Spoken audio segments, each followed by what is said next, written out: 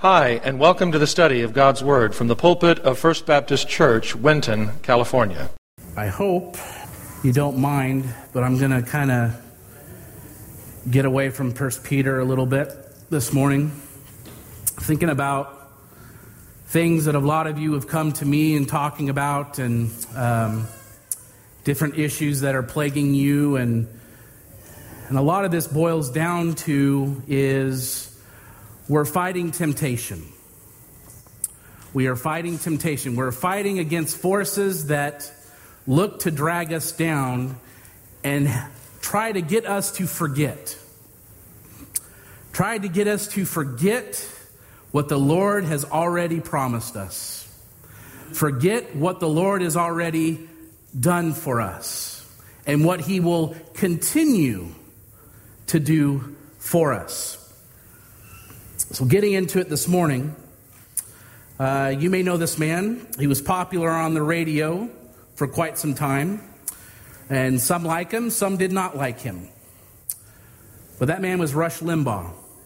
And he died February 17th in 2021. And now whether you agreed with his opinions or not, millions listened to him daily because as he spoke his views on politics and things of the day, his listeners felt like he was speaking on their views of the various topics of that day. And I only say that only to say this. It takes a very special person to be able to speak for others. It takes a very special person to speak for others. But in this sermon, we want to turn our attention to the very special person that wrote the book of James. So you can turn there now. James chapter 1, and we'll be looking at mainly verses 13 through 16. James 1, 13 through 16. Now, James had the ability to make his readers feel what he was dealing with as far as the issues and how we live with them and how we deal with them. For example, we all have to deal with temptation. We all deal with temptation. But look how he speaks to his readers. 13 through 15. Let no man say when he is tempted, I am tempted of God. For God cannot be tempted with evil, neither tempt he any man, but every man is tempted when he is drawn away of his own lust and enticed. Then when lust has conceived, it brings forth sin. And sin, when it is finished, brings forth death. James uses the word temptation in two ways, basically. The first way he uses the word temptation is by describing how Satan tempts us to sin. Satan is very good at it. We all know that. He's had thousands of years of experience knowing how to tempt Christians to sin. For example, suppose a doctor tells a man for health reasons he has to quit smoking. But that person can see a person smoking a cigarette, and then that little cigarette becomes the most important thing in his or her life. It becomes like a magnet drawing him or her to it. And this is one way that James uses the word temptation. Satan tempts us to sin. See, the devil is the biggest tempter in the world, walking the streets every day, tempting people to sin. And there's a reason for that. He knows how to sell sin. You know what I'm talking about? He knows how to sell sin. He knows how to sell it. A man went to a store to get some salt, and the clerk said, "How much salt do you want?" And he carried him to the basement of the store, and it was full of salt. And the customer said to that store clerk, "You must know how to sell salt." The store clerk said, "No, but the man that sold me all this salt knows how to sell salt." The devil knows how to sell sin. He does. And the second way that the word temptation is used is God tries us. Understand that. God tries us. Some temptations are tests that come from the Lord. The temptations are not inducements to do evil. The temptation to sin is sent to us by Satan to drag us down. However, the temptation to try us by the Lord, Jesus, is to build us up. Did you know the temptations God sends to us are for our benefit? How is temptation for our benefit? You see, God allows temptation to come into our lives, not for God's purpose, because the Lord is omniscient. He knows before we are tempted how we are going to react to that temptation. So the temptation is not for his benefit. It is for our benefit. If temptation of sin is in the heart, when it is tested, it will reveal itself. God's temptation is to strengthen us, not to weaken us. Christians and sinners sin. But the difference between a Christian and a sinner sinning is that a Christian falls into sin. You see, if I go outside my home, we have a small pond in the front. And there is a possibility that if I walk out front, I could fall into that pond. But here's the difference between the Christian and the sinner. A Christian may fall into sin, repent, and get out. But a sinner swims in it. They swim in it. They enjoy the sin. If you enjoy swimming in sin, you have a problem, and that is that you have never been born again. 3 things I want us to notice this morning, and I want to show you when it comes to temptation. First of all, there is a possibility. There is a possibility. Look at verse 13. "Let no man say when he is tempted, I am tempted of God."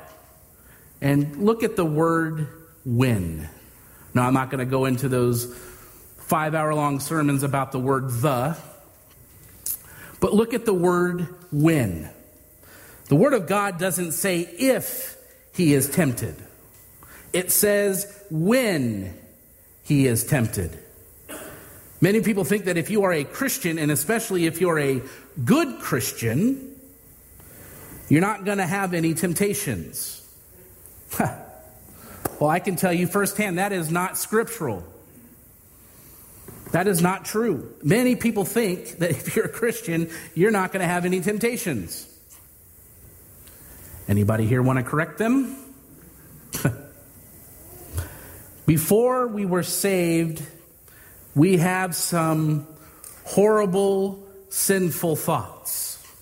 After we are saved, the devil will tempt us with those same horrible thoughts of sin.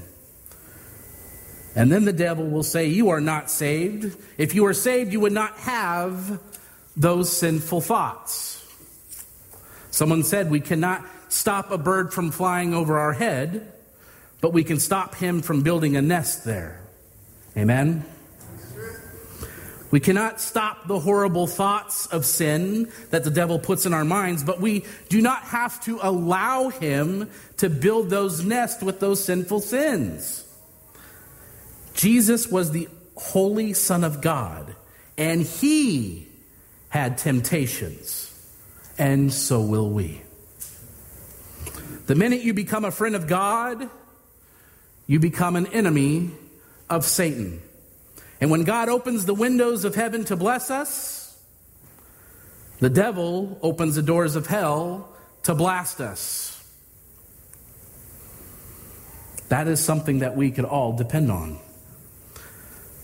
There was one man who worked for his boss, and that man that worked for this boss was a born-again Christian. And he was always telling his boss that the devil was dogging his footsteps and that he was having difficulty with temptation.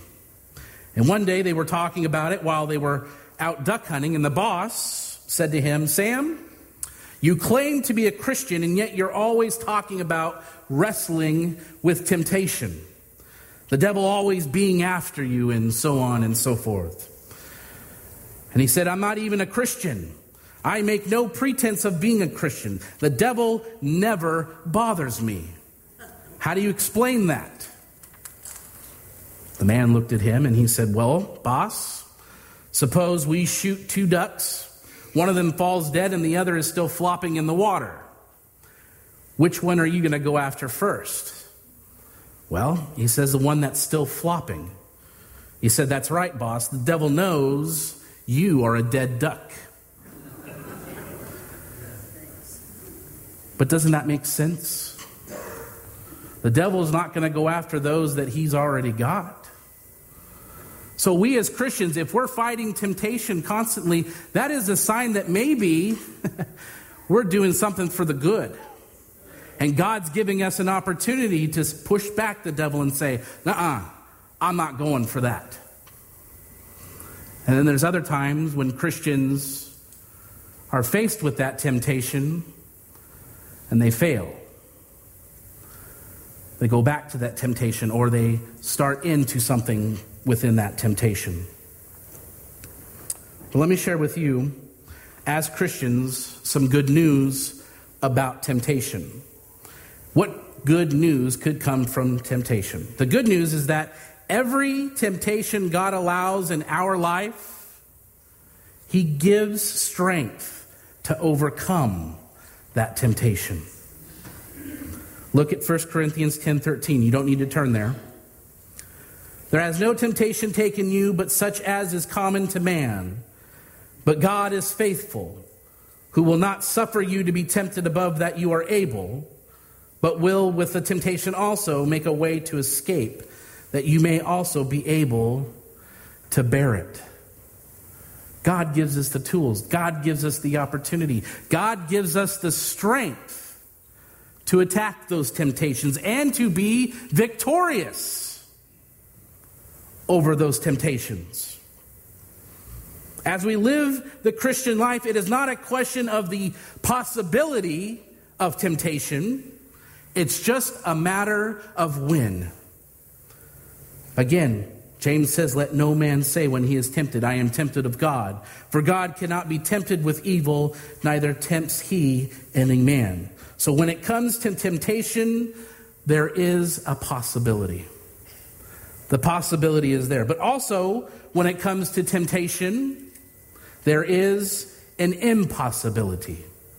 In verse 13, look at the word evil. "Let no man say when he is tempted, I am tempted of God. For God cannot be tempted with evil, neither tempt he any man."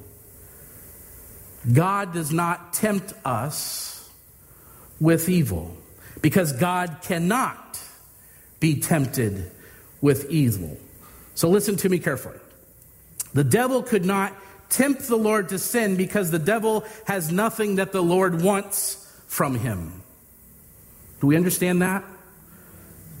The devil could not tempt the Lord to sin because the devil has nothing that the Lord wants from him. And the devil cannot tempt you unless you have some sinful desire within you. "Let no man say he is tempted by God, but every man loves to play the blame game." Do we not? Love to play the blame game. Do you remember in the Garden of Eden, when Adam sinned and God came walking in the midst of the garden? Do you remember Adam's little neat alibi after he ate the forbidden fruit? Adam was playing the blame game that we often play. Notice he blamed God. He blamed God. In other words, "God, if you had not given her to me, I would not have sinned."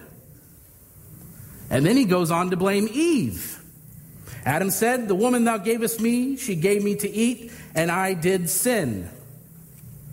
Adam was actually saying, "I'm not guilty. You and Eve are to blame. Shame on you. You did this to me. You placed me in this situation." Someone says that God blamed Adam. Adam blamed Eve. Eve blamed the serpent.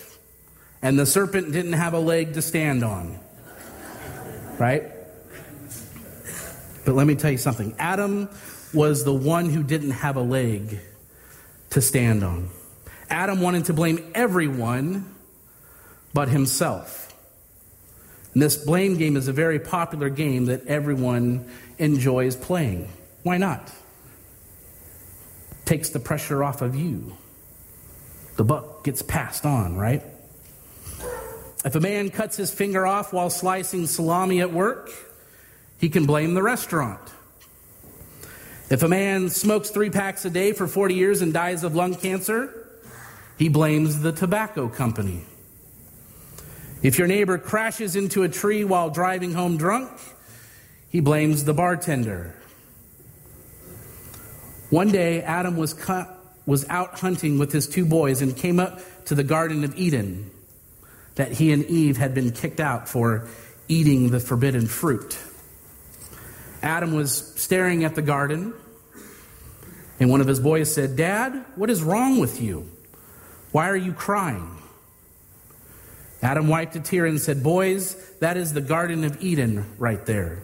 That's where we used to live till Mama ate us out of house and home." The blame game.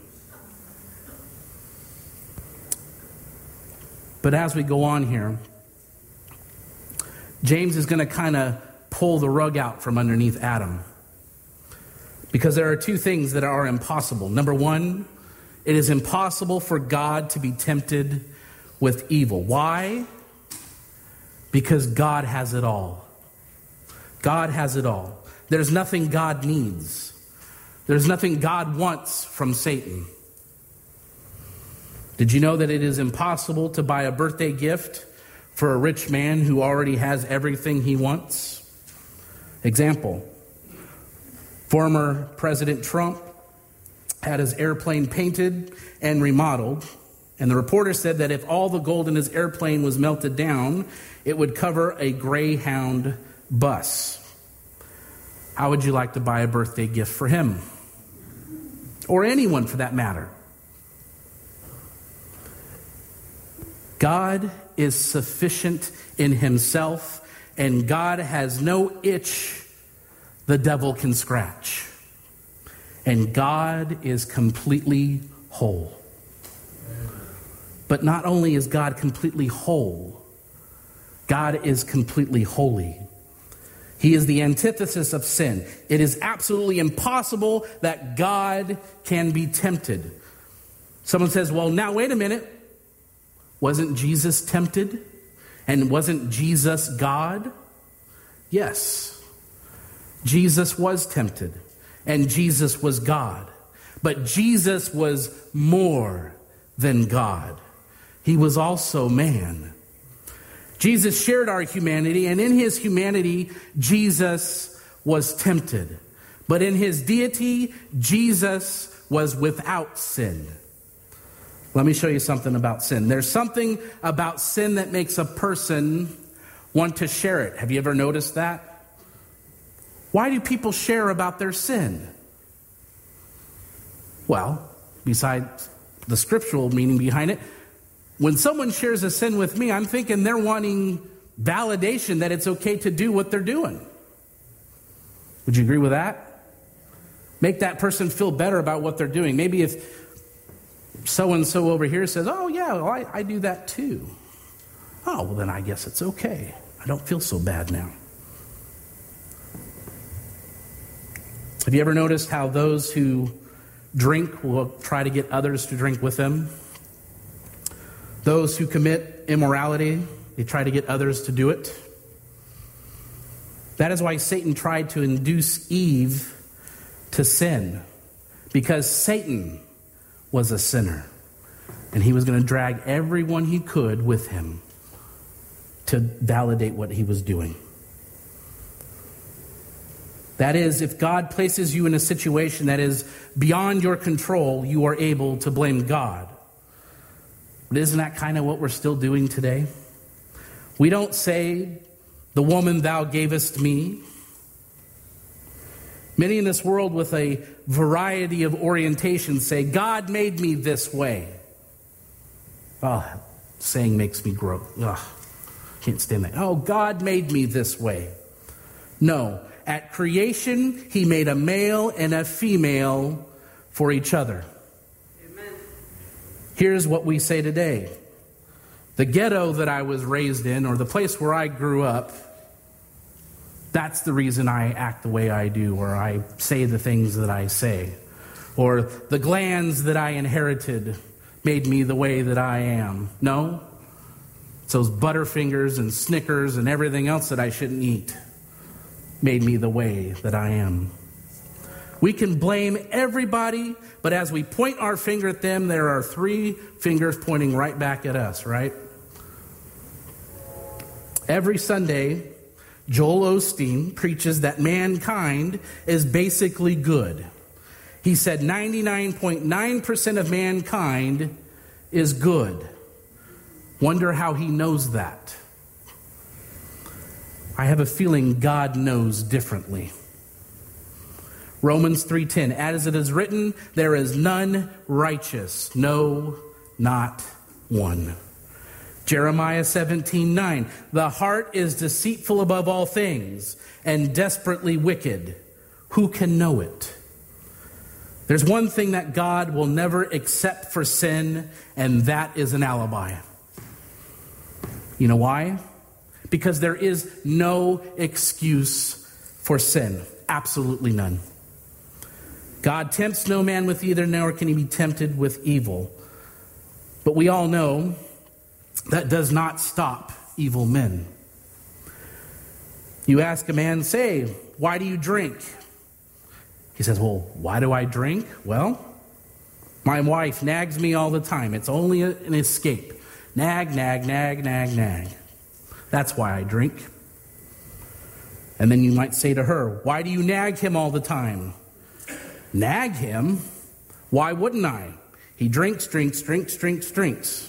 And that's all he ever does, is drink." Everybody can give you an excuse for why they do the evil things that they do. Nat King Cole used to sing that song, "It's me, it's me, it's me, oh God, standing in the need of prayer." So when it comes to temptation, there is a possibility and there is an impossibility. But also when it comes to temptation, there is a responsibility.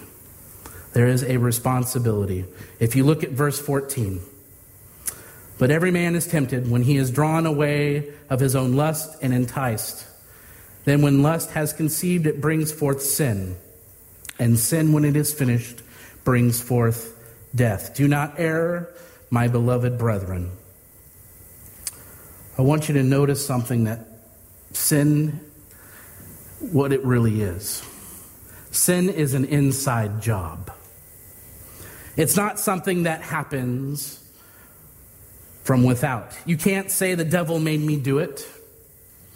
You're going to have to say, I did it all by myself. Well, let me give you an illustration of that. James illustrates it by an immoral woman seducing a man, or by an immoral man seducing a woman. Now, of course, if he or she is seduced, it's a sign that both are immoral. But remember, if they did not have the evil seed in them already, they could not be tempted. I want you to notice that it is the figure of speech that he's actually talking about. He's not just merely talking about that particular kind of sin, and he's not merely talking about the sin of adultery and fornication and immorality. He is using this and that kind of sin as an illustration of all kinds of sin. Because there is a certain seductiveness of sin. It is appealing. You look at it and you're like, oh, yeah, that would be great. And then you're pulled back. James 1:13, let no man say when he is tempted, I am tempted of God. For God cannot be tempted with evil, neither tempts he the man, but every man is tempted when he is drawn away of his own lust and enticed. Notice the two words, drawn away. And it's a word that is and I'm going to go back to previous illustration with the fishing. But it is a fisherman's word. It is a term that would describe a fisherman who catches a fish by using a special bait or a lure. And so here's the story. Here's a fisherman. He knows that Mr. Bass is out there somewhere and he's trying to outthink him. So he says, I just believe Mr. Bass is hungry for this particular bait. And he takes it off his hat and he puts it on there, and Mr. Bass is hungry for this particular worm. At least that's what he thinks in his mind. Or Mr. Bass would like this particular bait. Now, if Mr. Bass does not like that kind of bait, it would not be a temptation to him. But Satan knows you better than you know yourself. Now he's trying to outthink Mr. Bass, and that fisherman takes out that rod and that reel, and he throws it out there just right. And Mr. Bass is up under that log, and he knows there's a lily pad there, and it lands in the water, makes a little ripple. And then Mr. Fisherman waits for a moment, and he twitches it once. He feels it a little, and he lets it sit there. And then he twitches it again, and old Mr. Bass is watching it, and then there's something in Mr. Bass that says, I want that. I want that. And so suddenly that bass can't stand it no longer, and he gobbles it up, and he finds out it's a hook, and then the fight is on. But you see, that's the word that James is using. Every man is drawn away of his own lust. The devil knows what kind of bait to get you with. Remember, James is only using an illustration. You see, he threw out 3 separate baits to Jesus. First of all, turn these stones to bread. He baited his hook with bread, and Jesus said, I'm not going to take that bait. And then he said, cast yourself down from the pinnacle of the temple. And then he baited the bread with pride, and Jesus wouldn't go for that bait either. And then he took the bait of materialism and he threw that out. You see, the devil was fishing. But Jesus refused to take the bait, and he refused. But the devil is still a fisherman. Do you know a big mistake that preachers make quite often is that they try to tell young people there's no pleasure in sin. That's ridiculous. Of course there's pleasure in sin. The Bible tells us in Hebrews 11:25, the pleasures of sin are but for season. But he does not tell us what is to follow sin. Remember King David when he saw that beautiful woman bathing herself, and he had a physical relationship with her. But later she sent word to David when they had this sinful relationship that a baby was now on the way. Let me illustrate it this way. Dr. Odell Belger was visiting a hog farmer. He had a long barn and he had stalls for each hog. And every day he would feed the hogs slop and they would gobble it all up. Now these hogs might have thought, man, I've got it made. Every day this farmer gives me everything that I want to enjoy. But what that hog does not know is he is being fattened up for the slaughter. You can eat the devil's corn if you want to, but he'll choke you on the cob. Amen? The devil, through temptation, can make sin look so good. So good. Proverbs chapter 23, verse 31. Look not thou upon the wine when it is red, when it gives its color in the cup, and when it moves itself aright. Did you know that there are a few things on earth more beautiful than a glass of wine? Have you ever looked at a glass of wine? The colors? I never liked wine, but the colors are beautiful. The ruby red, the sparkling, and they bubble, and they call it bubbly, right? Look at Proverbs 23:32 then. At the last, it gives like a serpent and stings like an adder. Have you noticed that when they advertise these things on TV, they always have a beautiful woman or a handsome man that's drinking and they're having fun and everything is just hunky-dory, right? They do not show that young couple when that sin comes home to roost. 1 Peter 5:8, be sober, be vigilant, because your adversary the devil, as a roaring lion, walks about seeking whom he may devour. Every day he walks the streets looking for someone who is not trusting in the Lord. And when he finds them, he starts tempting them. Listen, I'm preaching to some of you, and some of you I'm not. But if I am preaching to you this morning, wake up. Wake up. Wake up to sin before it's too late. Dr. Adrian Rogers tells us, one day I got a telephone call from Mr. Brewer himself, brew company or beer company. And he said, Mr. Rogers, I need to see you. He said, I'll meet you in my office in 5 minutes. And I knew what he wanted to talk about, but I acted like I didn't. I said, what do you want to talk about? He says, well, it's that sign of yours out there. He says, well, what about it? Because I believe it discriminates on my product. And by the way, the product is talking about beer and how it's awful for you. He says, I believe it's discriminatory of my product. And he said, mister, I want you to know that your product is brewed with tears, thickened with blood, and flavored with death. And if I were you, I'd get on my knees right now and ask God to have mercy on me. He says, well, he wasn't expecting that. I think he wanted an apology. Well, he said, if you want to talk that way about it, he said, I believe that discriminates against my product and my grounds for a lawsuit. He said, wonderful, sue. I'd like to see this picture on the front page of the newspaper. He says, you got a lot of nerve. You're constantly bombarding our young people. You're painting the most beautiful scenes that the artist can imagine, and you're coming by means of radio, by means of television, by means of newspaper, and by means of billboards and everything else, telling these kids to drink that stuff. And you only show half the picture. And I put one measly sign on a parking lot of a church, and you've got your hackles up. And he said, I'll make you a deal. He says, all right, I'll make you a deal. Take your signs down, and I'll take my sign down. They don't want to show the finished product. They don't want to show the person in the gutter covered with his own mess.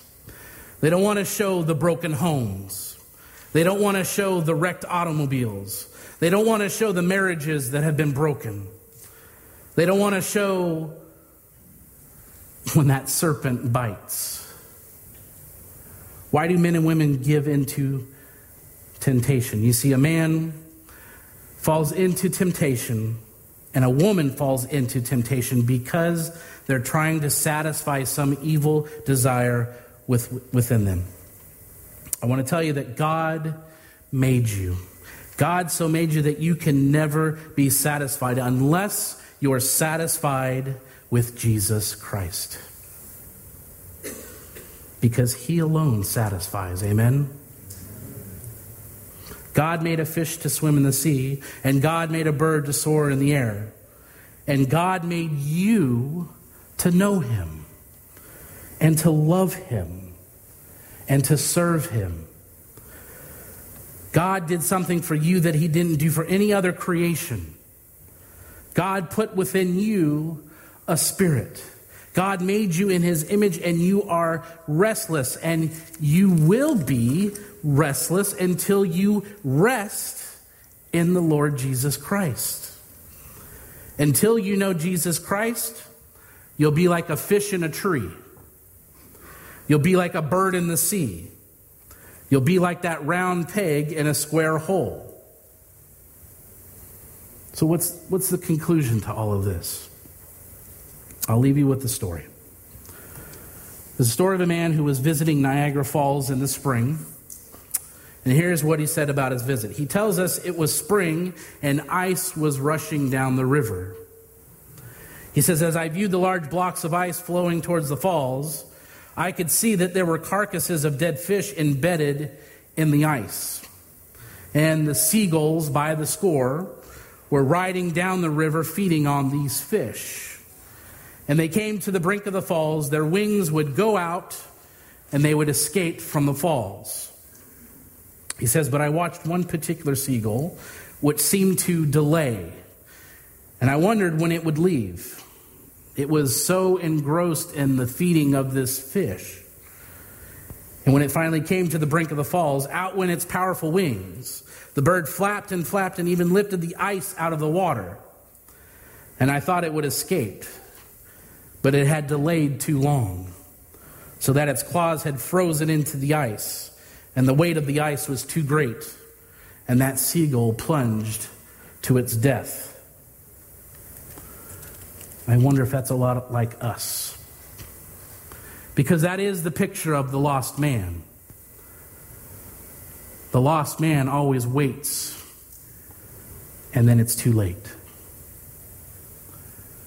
So when we're out in the field, and we're out doing God's work, we're doing what He's called us to do, to reach those who are lost. Don't let those people be like seagulls. Let them know that God loves them. Let them know that God cares for them. Let them know that now is the time. Don't be too late. Don't go over those falls. Temptation is difficult. Temptation will always be around. But I think I could say amen to that, because that means God is strengthening each and every one of us to overcome those temptations. And how awesome is His power and His love for us that He's willing to do that for us. Amen. Dave, come and lead us.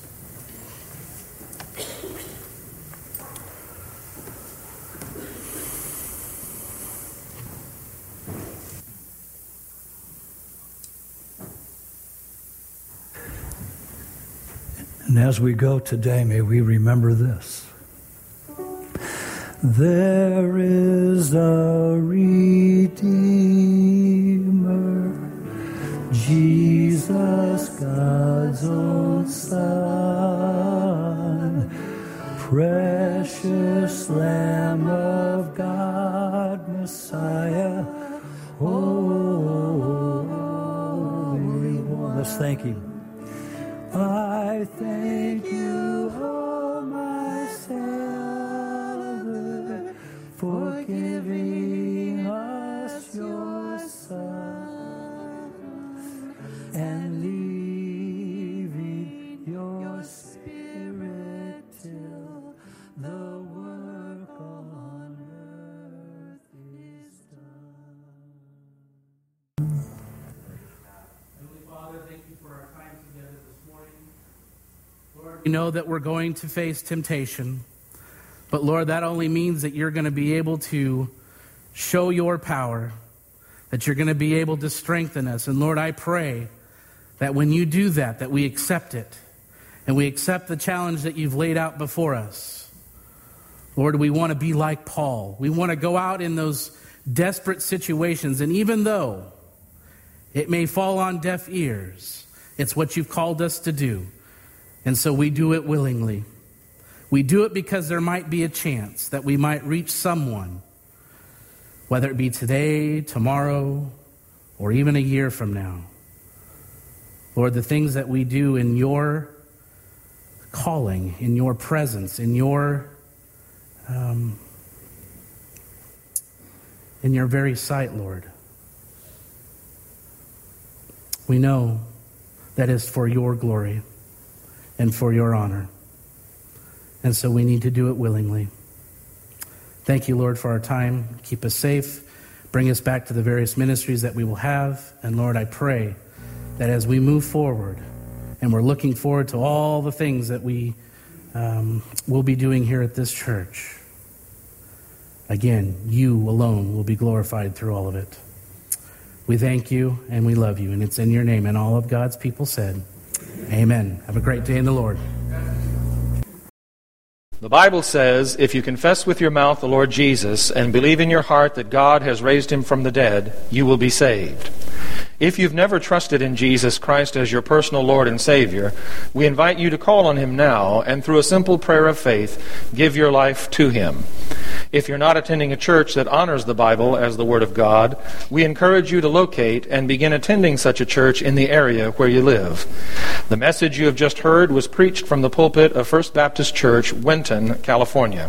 For more information on the ministry of First Baptist Church, Winton, please visit our website at wintonchurch.org.